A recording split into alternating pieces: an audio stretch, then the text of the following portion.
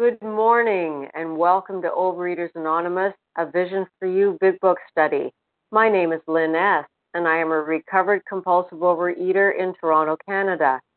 Today is Thursday, September the 22nd, 2022, and we are continuing our study of the Big Book and the chapter More About Alcoholism, page 30, the first paragraph. Most of us have been unwilling, ending with many pursue it into the gates of insanity or death. Today's readers are the 12 Steps, Jen P., the 12 Traditions, Nancy R., and readers of the text, Reva P., Nancy R., and Larry K. The reference numbers for yesterday, Wednesday, September the 21st, the 7 a.m. meeting, 19431, and the 10 a.m. meeting, 19432. OA Preamble. Overeaters Anonymous is a fellowship of individuals who, through shared experience, strength, and hope, are recovering from compulsive overeating. We welcome everyone who wants to stop eating compulsively.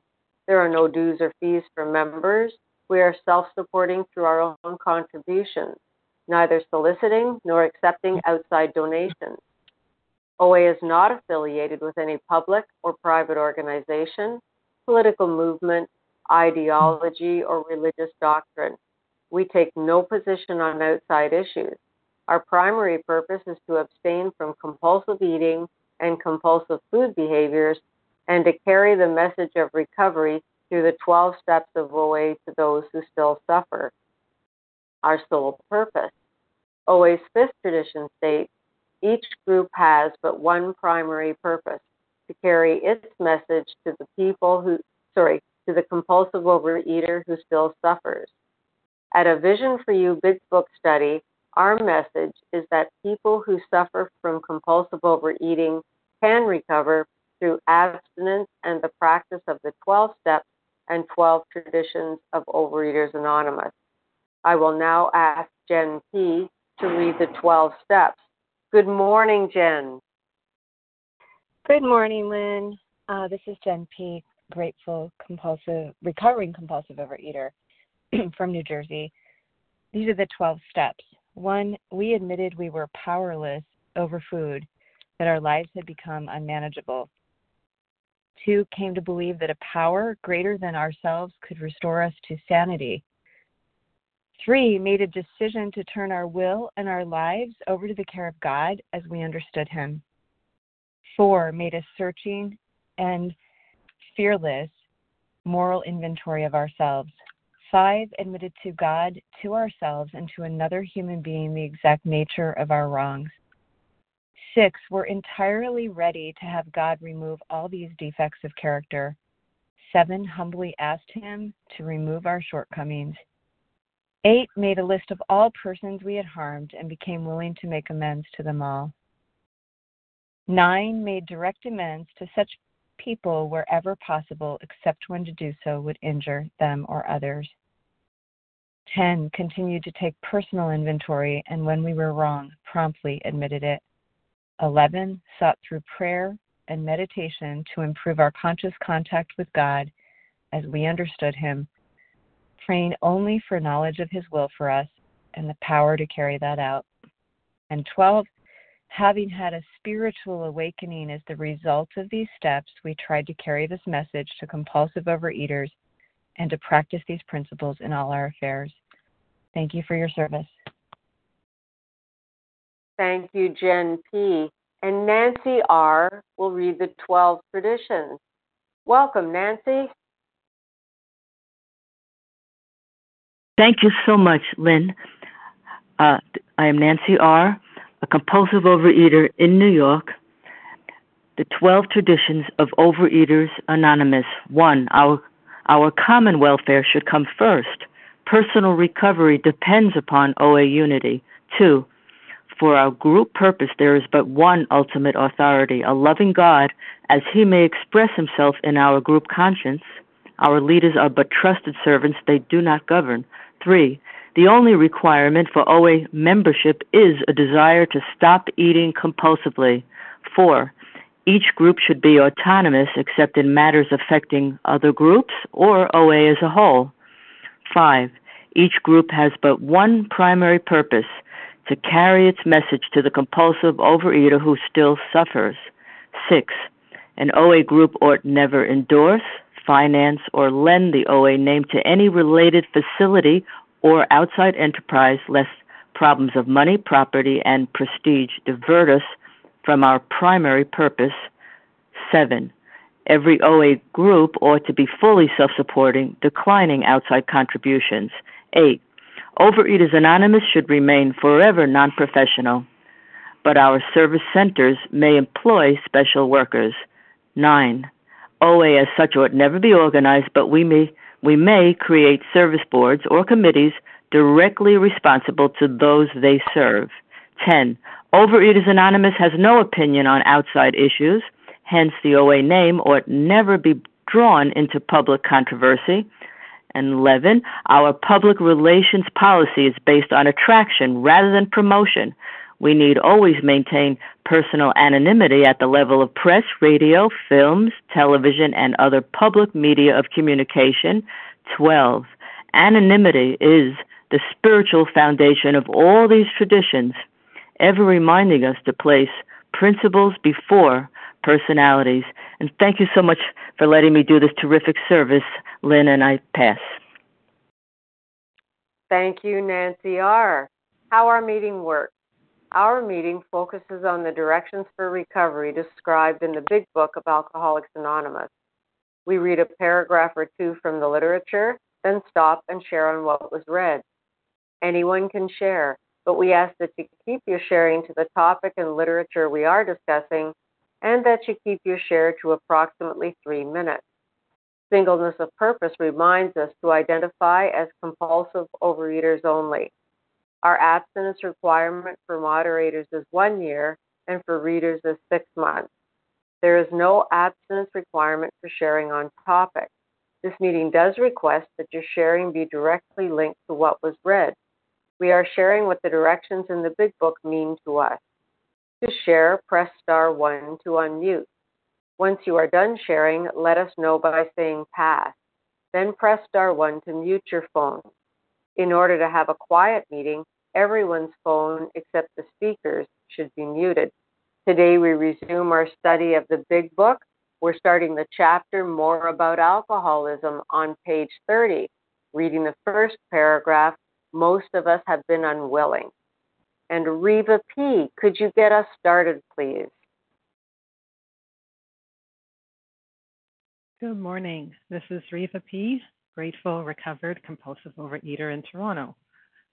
More about alcoholism. Most of us have been unwilling to admit that we were real alcoholics. No person likes to think he is bodily and mentally different from his fellows. Therefore, it's not surprising that our drinking careers have been characterized by countless vain attempts to prove that we could drink like other people. The idea that somehow, someday, he will control and enjoy his drinking is the great obsession of every abnormal drinker.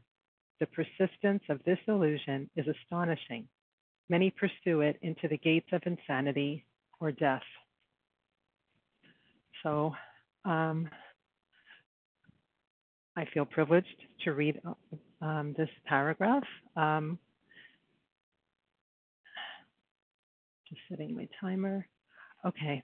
So this chapter I have learned is more truth about alcoholism, more about relapse, or basically, why do I come to OA?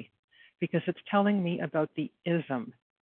If I just had a problem with an allergy to food, I could stop eating those allergic foods. If I was a normal eater and I didn't have that phenomenon of craving, diets would work. But this chapter explains the insanity of my thinking.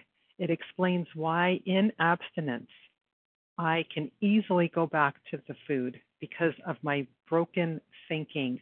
My thinking is the thing that will take me back all the time. And that's the ism part of the disease. And for me, when I came in, it wasn't so hard to to acknowledge that I was bodily different. Like the physical allergy, was so clear because the binging was so out of control and crazy. I knew that once I started, I couldn't stop. But I had no idea that my thinking was insane, off, incorrect, not reality. I didn't really start realizing that till the food was down and my mind was just going crazy. And when I started doing my inventory, I realized that there might be another way to think of or perceive of the world and people and circumstances. And I love how it goes from illusion to delusion to insanity, because they're all what goes on in my mind. And control and enjoy. Yeah, if I was controlling it, I wasn't enjoying it. If I was enjoying, although by the end I wasn't really enjoying, I just was compelled to get my fix. And when it says, I pursue this into the gates of insanity or death, it's the death of my spirit, like just doing the same thing over and over and getting awful results and not knowing how to get out of it. And I'm so grateful that in abstinence, if I stay close to the steps, which help me stay close to my higher power and build that relationship, I can really be very aware of my thinking and get it to go back on track. It's sort of like, those sensors in the car when you go out of the lane, it's like, boop, boop, boop, boop, you're getting off track. And I think that's what step 10, 11, and 12 do for me. They get me back in alignment, put my thinking back on track, and unblock me so that God can just do this thing for me that I couldn't do for myself. So yeah, like it says in the previous paragraph, this chapter helped me realize, yeah, I have this thing. I'm one of them too, not just with my body, but also with my thinking. And with that, I pass. Thank you, Reva P. The line is now open for sharing on what we just read. Although we value your experience, we ask that you limit your share to every third day so that others may share their experience too. So if you shared Tuesday or Wednesday, please step back and let others have their turn. And please say your name just once, as it does help me hear everybody. Who would like to share?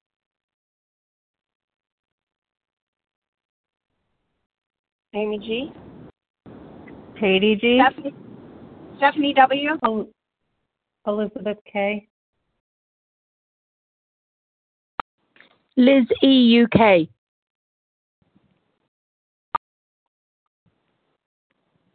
All right, let me tell you who I heard in case I missed anybody. I've got Amy G, Katie G, Stephanie W, Elizabeth K, and Liz E. Did I miss anybody? Rena L.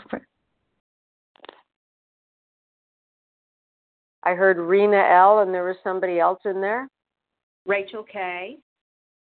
Great, that's our lineup. Thank you, everybody. We have Amy G, Katie G, Stephanie W, Elizabeth K, Liz E, Rena L, and Rachel K.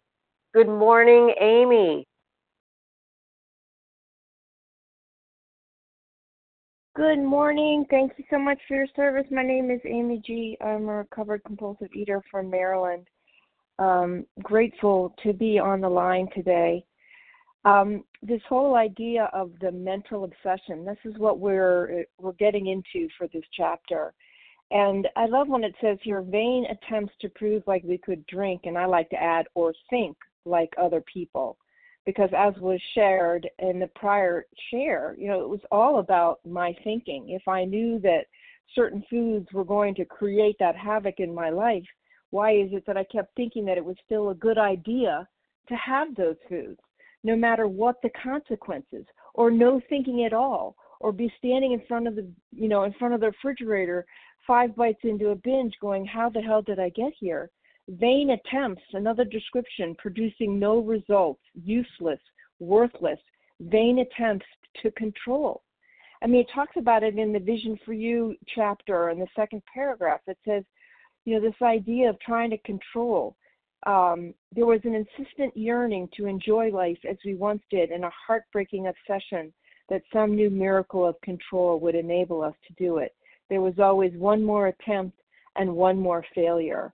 And then, of course, would come the four hideous horsemen of terror, bewilderment, frustration, despair. Unhappy drinkers who read this page will understand. I understand what those vain attempts were. My thinking, my brain was a liability. My experience, I couldn't bring to the forefront of my mind a memory of the prior binges. My willpower was not sufficient. None of that was sufficient to stop me from still thinking that I could put those binge foods and those ingredients into my mouth. And then, of course, would start the phenomenon of craving. They say this disease is full of the 3 Ds: denial, delusion, and defiance. And finally, when we're dying, desperate, and doomed, we come to this program. And I'm so grateful that I know that today. And it took a lot of hell and torture of compulsive eating to finally concede to my innermost self, skipping forward a little bit here, spoiler alert, to my innermost self that I am a compulsive eater. And that has to come. It's step 1 for me. Only I can make that choice to choose to say that I am powerless and then work this program. And I feel like step 1 in the AA 12 and 12 says it the best. It says every instinct cries out against the idea of personal powerlessness. It is truly awful to admit that, I'm going to say food in hand, we have warped our minds into such an obsession for destructive eating that only an act of providence can remove it from us. And to me, what is that providence? It is God through the process of working these 12 steps. So grateful today to be here on the line and be reminded. And with that, I'll pass. Thank you, Amy G. Katie G., it's your turn, followed by Stephanie W. Good morning, Katie.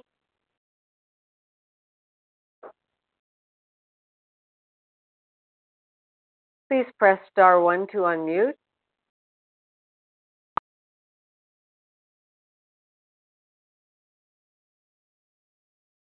Still can't hear you, Katie. Lynn, can you hear me? Now we can. Lynn? Thank you. Oh. Yep. I'm powerless. All right, KG, recovered compulsive eater. It really strikes me, pursue it into the gates of insanity or death. Since I was a little girl, I had this desire to be someone, right? Like I just thought if I could be someone. And who did I want to be? What was my illusion? What was my false, erroneous perception of reality? If I could just be thin, if I could just be thin, if I could just control the food, if I could just be thin, if I could binge my brains out and be thin, I would be okay. Everyone would love me. Everything would change.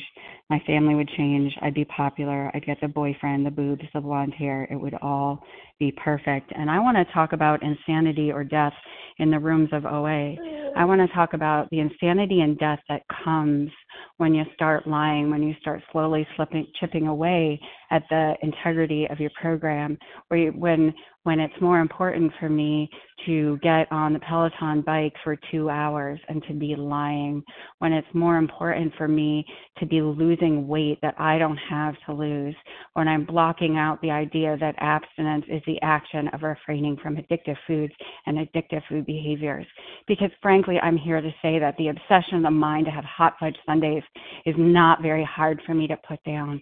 What's hard for me to put down is this delusion, this false psychotic belief that the only way I'm going to win in this game of life is to be thin, and that will bring me to insanity or death.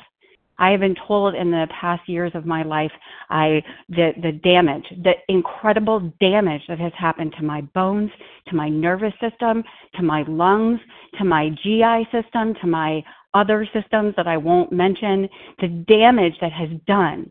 And yet I don't care. I had this delusion that people that were teaching Peloton were my friends. They were my friends somehow, these imaginary people, right?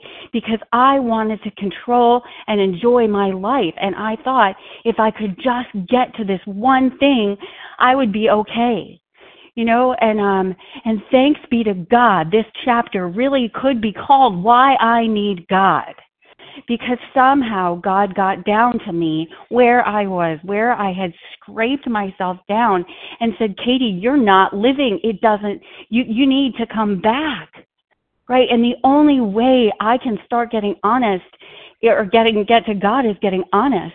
Because the thing is, I could eat and I could drink on the truth. I could tell you I don't want to exercise. I know the consequences, and then still do it, right? But thanks be to God, through the power of God and these 12 steps, I'm going to live today. I'm not insane today. I can see my children today, and I'm not obsessed today. This program, hold on to your seats. It will change your life.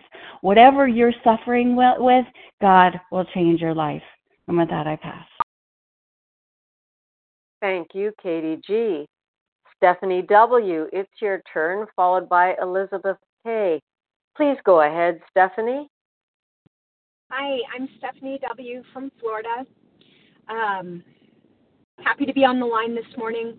I've been struggling with emotional sobriety. You know, I have 7 years of abstinence from sugar and my trigger foods, but the second I stop my practicing, maybe I'm not picking up the food, but the second I stop doing my step 10 or going to meetings or seeking an in-person meeting or arresting my thoughts and exercising the pause and all the different slogans that we have, or my daily readings, the stinking thinking comes back. And you know, I've got a lot of life happening right now, just like everybody else, but you know, I've got family members that are dying, or one that's declining and one that is dying. And boy, did it take me out emotionally. Boy, did it take me out. And it just was a feast for my disease to jump right in and say, oh, I've got an answer for you. You're depressed? Okay.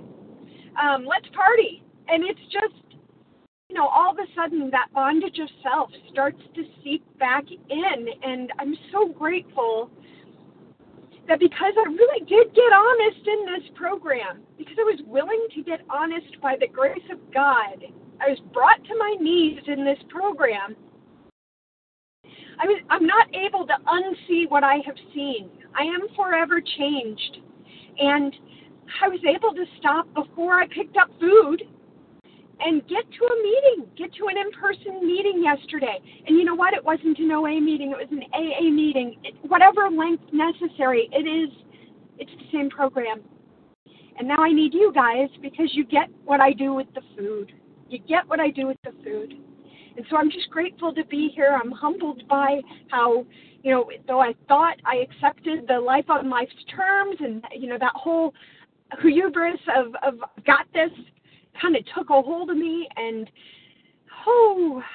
the rationalization starts to come back. The food starts beckoning. And I think I came back to my practice right in the nick of time. Thanks. I pass. Thank you, Stephanie W. Elizabeth K., it's your turn, followed by Liz E. Good morning, Elizabeth. Good morning. This is Elizabeth K., recovering in Massachusetts. Of course, as most of us have been unwilling to admit we were real alcoholics. And I think back several years ago when I was going through every program I could think of, Pay and Way, whatever the latest diet was, and you know, I'd have a measure of success and then fall, a measure of success and fall. And I was speaking with a counselor, and she had said to me, I really think that you need outpatient care. And I was like, outpatient care for what? And she's like, food addiction. And I still couldn't believe, I don't know what she's talking about. I just need some more willpower. I can do this. And it wasn't until after a relapse of being in my kitchen and seeing how I was stuffed. I could not eat another thing and still being hungry and still being wanting to eat and realizing I have a problem. I really have a problem. And there were even times in the last relapse where I'd have a little bit to eat that I shouldn't have. And the next day I was right back on program, and I thought, I can do this, not realizing that the disease was progressive and that every time I did that, it took longer and longer to get back on program until I could not do it anymore. And so today I'm grateful that I've come to the realization that I have an addiction, that I am a compulsive overeater, and I have a food addiction, and that God's shown me that and is helping me through the 12 steps to be able to be abstinent today, one day at a time. And I'm grateful. Thank you. Thank you, Elizabeth K. Liz E., it's your turn, followed by Rena L. Please go ahead, Liz. Good morning, good afternoon. It's Liz E. for Elegant from the UK here.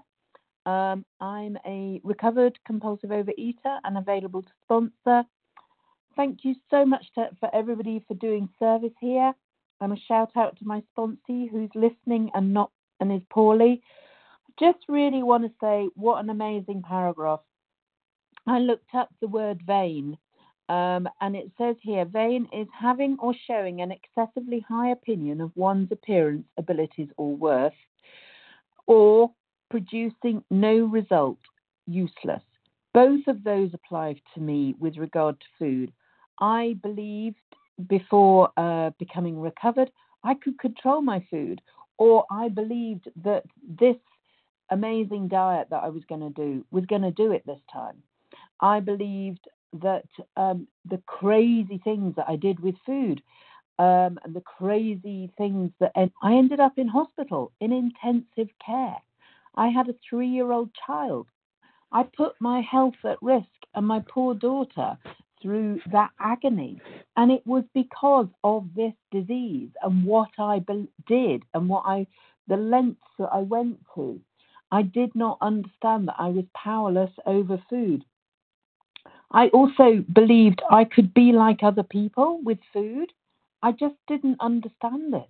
And I know I've talked about this before, but it just is just the most baffling thing. But today I understand that if I go out to a restaurant, I need to eat abstinently. I cannot be like other people and select anything off the menu. I need to look in advance. I need to be really careful. I need to pray. I need to pause. And I need to plan. And that way I keep my abstinence, because everything about me and food is powerless, 100%. And I am not like other people.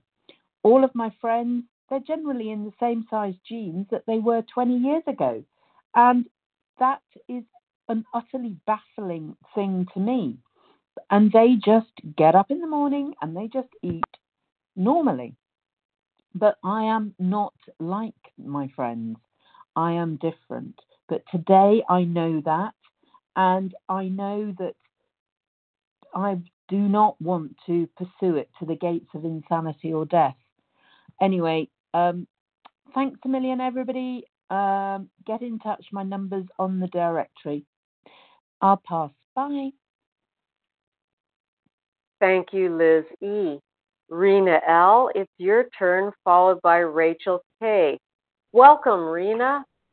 Hi there. Hi, this is Rena L. from Ohio, a recovered compulsive overeater. And I feel like crying saying that, because that's my first time saying that.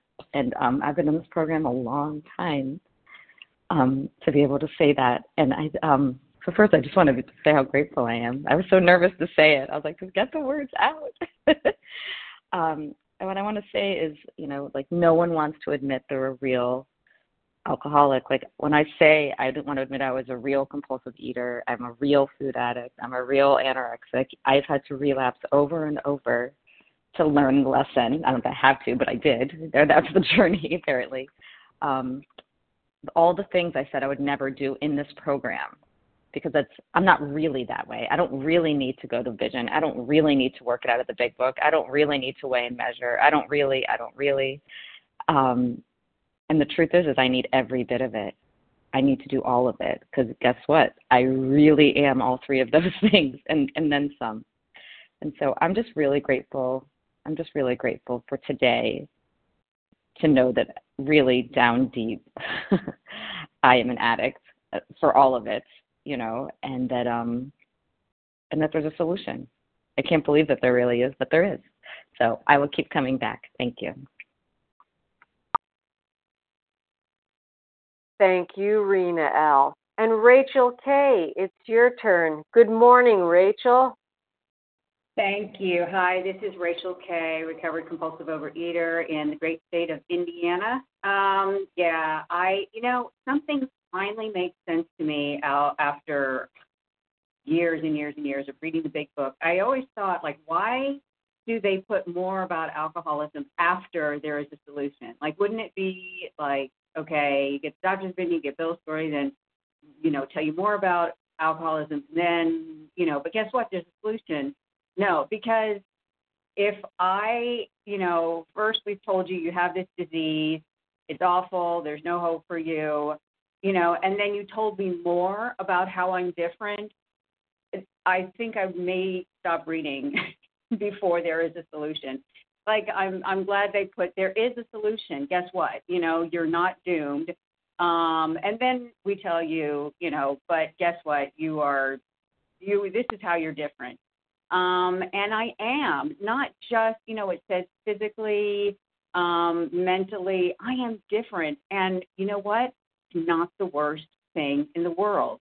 It's not the worst thing in the world. I am different, but I already know there is a solution, and that solution is God. Not only am I different in that I can't eat spontaneously, people, I used to live in a great restaurant city, and people would say, oh, there's such great restaurants, and where do you know what? There were also great museums. Blind people don't go to a lot of museums. I could go to restaurants, but you take me to a 5-star Michelin restaurant, it's going to be wasted on me. Where can I get my chicken breast and my vegetables? But that's okay.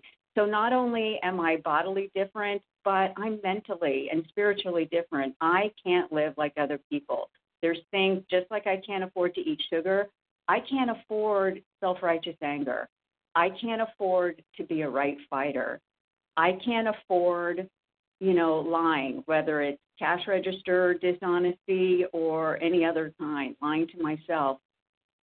Other people can do that. That's fine. And, I'm just going to be wasting my breath and my time if I bemoan the fact that, well, other people, get to sit around and talk about other people or bitch or, complain about whatever or fight for their side.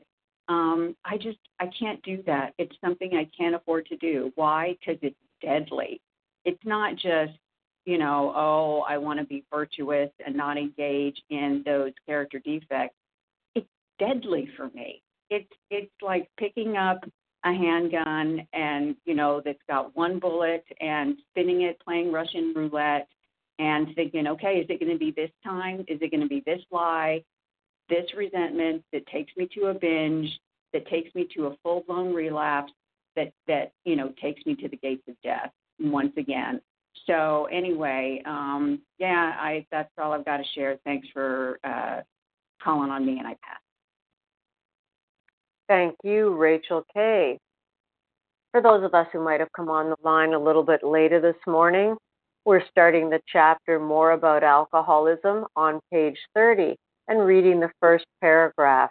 Most of us have been unwilling. The line is now open for sharing on what we just read. Although we value your experience, we ask that you limit your share to every third day so that others may share their experience too. So if you shared Tuesday or Wednesday, please step back and let others have their turn. And please say your name just once. It does help me hear everybody. Who would like to share?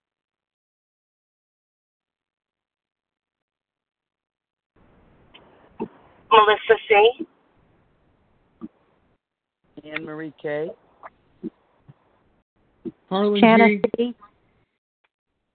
Cynthia C.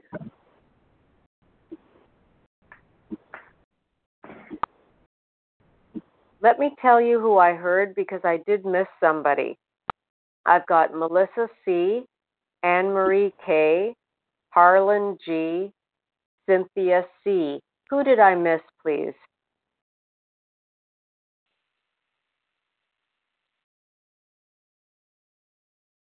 Shanna C. Anyone else?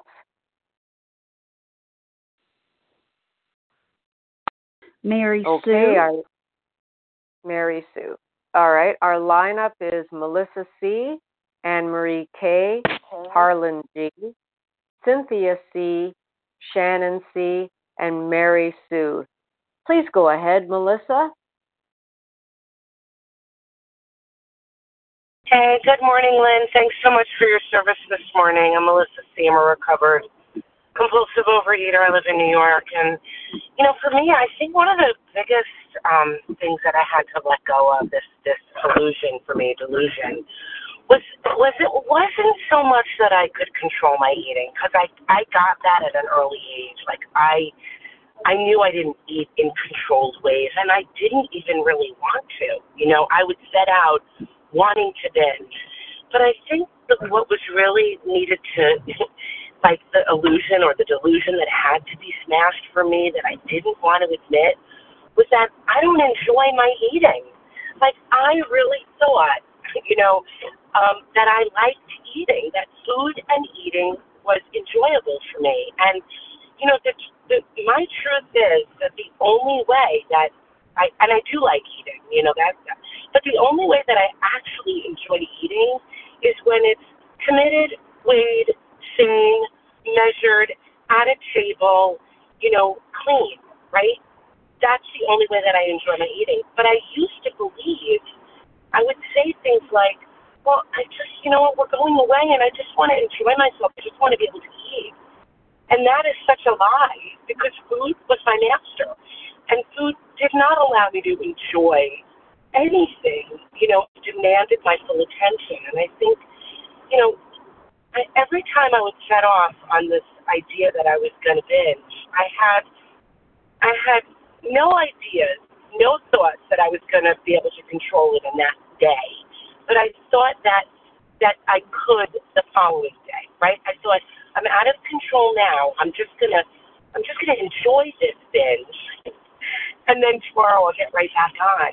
And that was the delusion that had to be smashed for me, because I think back to even being a little girl when my mom would, I share this, my mom would bring out a cake, and before I even had a piece, I was longing for more. And that was my experience with food. And so if we're sitting here thinking, well, it's almost the weekend, I'm just going to enjoy myself this weekend with the food and get right back on Monday, that to me is the illusion. That to me is the great lie. I don't enjoy eating, but, it always leads to an empty hole, a longing for more, and that's so painful. And once I admitted that, once I really got that, being abstinent, and today I can enjoy my food, I can eat it in controlled manners. Thanks for that, I'll pass. Thank you, Melissa C. Anne Marie K., it's your turn, followed by Harlan G. Good morning, Anne Marie.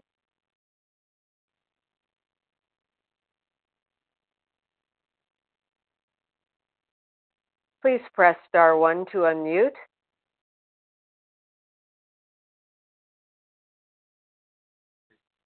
In Pennsylvania, I'm so grateful to be recovered today through this program. And it's just truly amazing to me how many times I thought that's the problem, I thought. And when you leave an addict along with their thinking, you've left them alone with a gun, obviously. How many countless vain attempts to prove I could be like others. And those other people I remember as a child, I come from an Italian background, and of course, food is very much loved in my family. And then on the other side, it was all German, and that was also the Pennsylvania Dutch side, love to eat. And I used to think to myself, boy, my cousins are all so thin, but someday when I'm older, I'll be thin. And there's that line again, I'll be happy when I'm thin. Such a delusion. And I just had no idea it had to do with my thinking. But I did a lot of thinking. My ego was strong, and it just told me it would be okay. Just do it again this time. Little did I know, again, it was all those things about myself that I disliked that caused me to have that illusion. I was amazed last night. I was out for dinner with some friends, and it still amazes when people leave food on their plates. And the addict in me goes, "Wow, that's amazing." But today, the good thing is I don't have to eat off their plates anymore, and that is truly a gift of this program. To not to think, well, now that food must be mine. The delusion that I will be like other people today is just not there anymore, because I know I'm not. I am a compulsive overeater, recovered today, contingent on working this daily reprieve. I have 24 hours, 1 minute at a time to remember that. I don't have to think about what I'm not going to eat in the future, because the future doesn't exist in terms of food. I've got to stay in the thinking of this day only. That is something I never could comprehend. And I'm so grateful for that today, because those countless vain attempts to prove I could eat like other people certainly didn't make an impact on me until, I was finally ready to surrender. And today I'm just grateful that I have that willingness today and the belief in this program and all of you who get up in the morning to share the recovery that is possible when we surrender to a higher power. And with that, I'll pass. And thank you all for being here. Thank you, Anne Marie K. Harlan G., it's your turn, followed by Cynthia C. Good morning, Harlan. Thank you, Lynn. Thank you very much for your service this morning. I'm Harlan G., and I'm a recovered compulsive overeater. I live in Scottsdale, Arizona. In 1930, a book was written by a man named Richard Peabody, who was an alcoholic, and the title of the book was The Common Sense of Drinking. The sad, ironic part of this is that Richard Peabody died in 1936 of his own alcoholism, and what he didn't know was that Alcoholics Anonymous was started on the June 10th, 1935. There was help available. But so influential was this book, The Common Sense of Drinking, that it serves as the blueprint for this very, very important chapter. I'm going to try to answer a question that was posed earlier. Why is this after the other chapter called There Is a Solution? This was originally supposed to be chapter 2, not chapter 3. There was a guy, Tom Uzzell, who edited the book, and Bill Wilson's story from the back was put into the first chapter. It was never intended to be in the part of the book we see it today. But anyway, the disease that we have, the disease of compulsive overeating, has two characteristics. It is an allergy of the body, and it is a twist of the mind. But it also has three traits that we are going to study in this chapter. That what we're going to find here is not the story of men that were drunk and couldn't get sober. That is not what we're going to see here.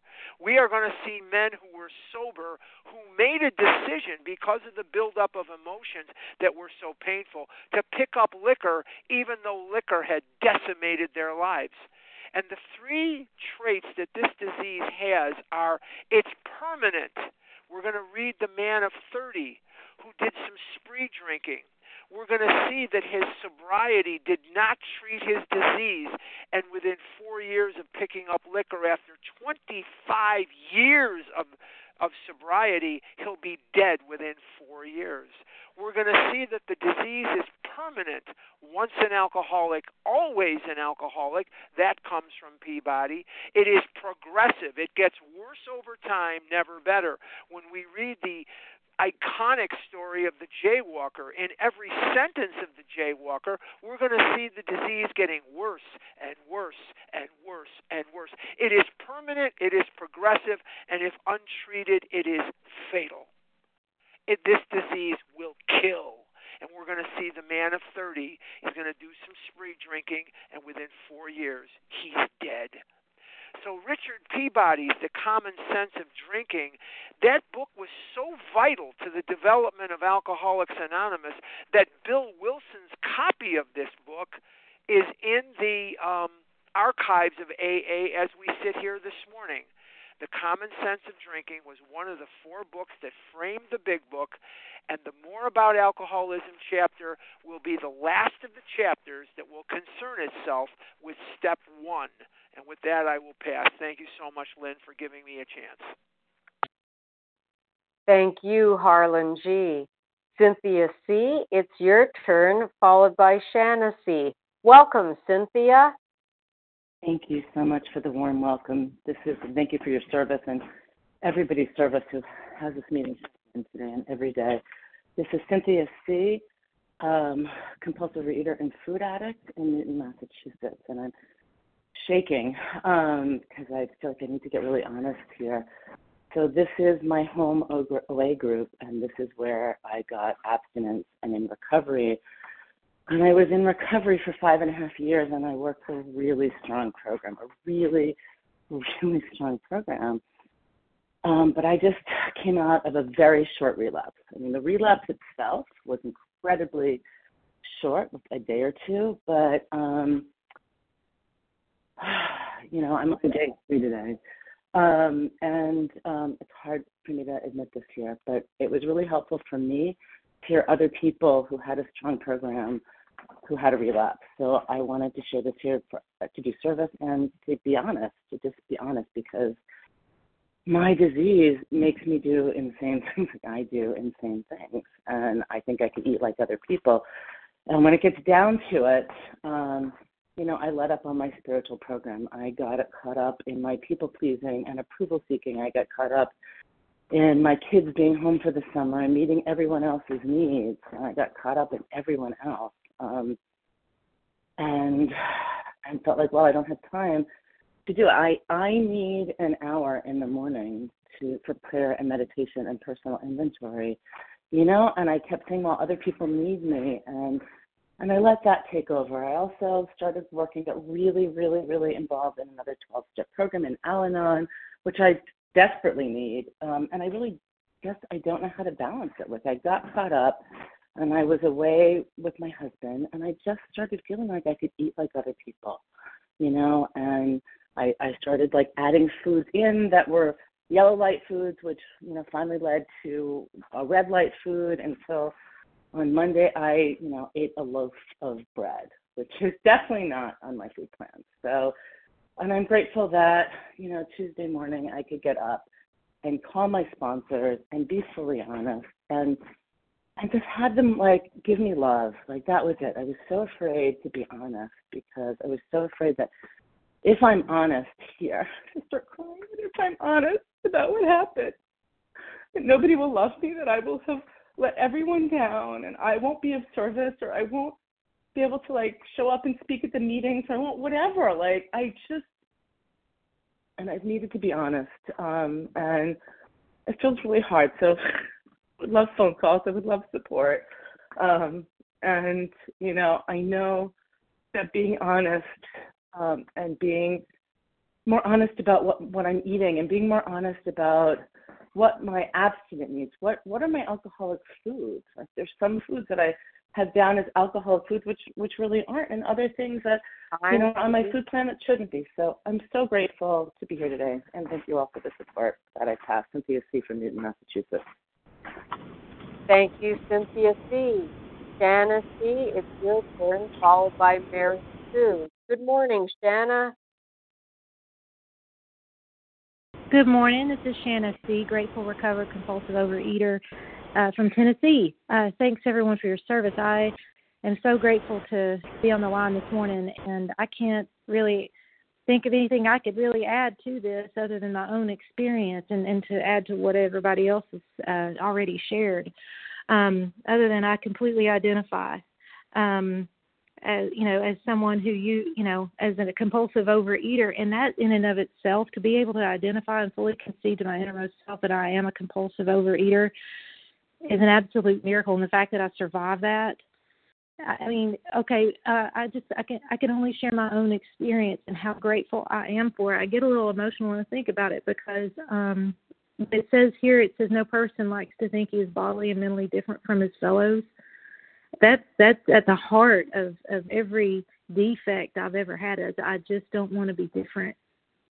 I don't want to be different from anybody else, but at the same time, because I'm so defective and because of the mental twist and the action that I take based on that mental, I can't help but be different.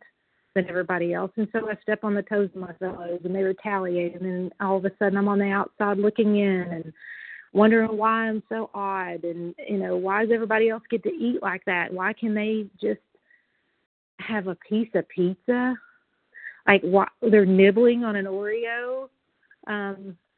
Eat the damn thing already. This kind of thing. But the twisted thing is I actually thought everybody thought like me. That's how self-centered I am. And I don't mean to be. That's the kicker. And that's why I need the power of power greater than me to save me from myself. And, oh my God, the countless vain attempts that I could control and enjoy. And I identify so much with the idea and the fact that I didn't really even enjoy eating, even when I was eating it and eating what I thought I could eat as much as I wanted of. The whole time my mind was saying, you shouldn't be eating this. You shouldn't be eating this. You shouldn't be eating this, you piece of junk. You're going to get fat. You're going to embarrass yourself, but you're doing it anyway. Look at you. I wasn't ever enjoying it. I was, and it was always, I'll do better next time. I identify with that too. What's so cool now is thank God for the grace that God has provided through this program and through the people that are willing to offer their help and all the tools that we get to use. Thank you. I'll wrap up. I appreciate it. Is I get to eat the way I always hoped I would get to at some point deep down in my heart. Like God has answered that deep prayer in my heart now. Anyway, I hope that makes sense. I hope you all have a wonderful Thursday, and take care. That's all I have. Thank you, Shanna C. And Mary Sue, it's your turn, and could we have the initial of your last name, please? Good morning. I'm Mary Sue F. from North Carolina. I'm a compulsive overeater, and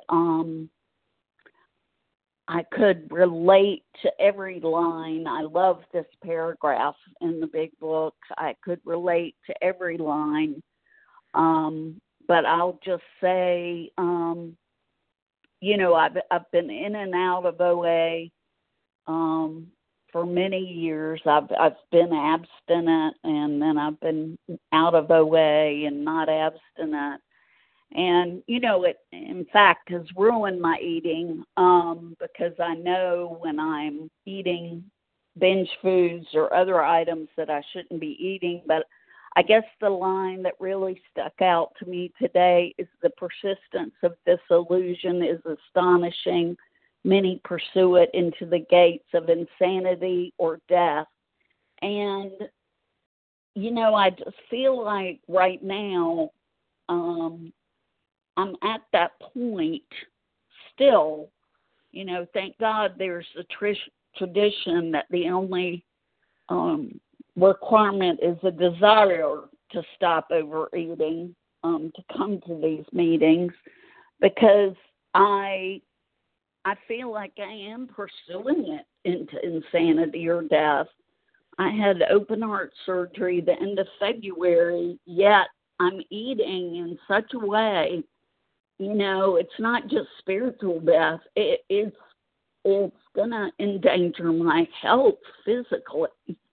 And, I haven't been able to stop regardless of that, regardless of people telling me that at the cardiac rehab program. So anyway, I just had to say that I probably need to read this paragraph every morning to remind myself I'm a compulsive overeater. Thank you for letting me share, and thanks for all the outreach I received on my first meeting. Thank you. Thank you, Mary Sue F. Thank you to everyone who shared, and thank you to Team Thursday. Please join us for a second unrecorded hour of study immediately following closing. And the share ID for today, Thursday, September the 22nd, the 7 a.m. meeting is 19438. We will now close with the reading from the Big Book on page 164, followed by the Serenity Prayer.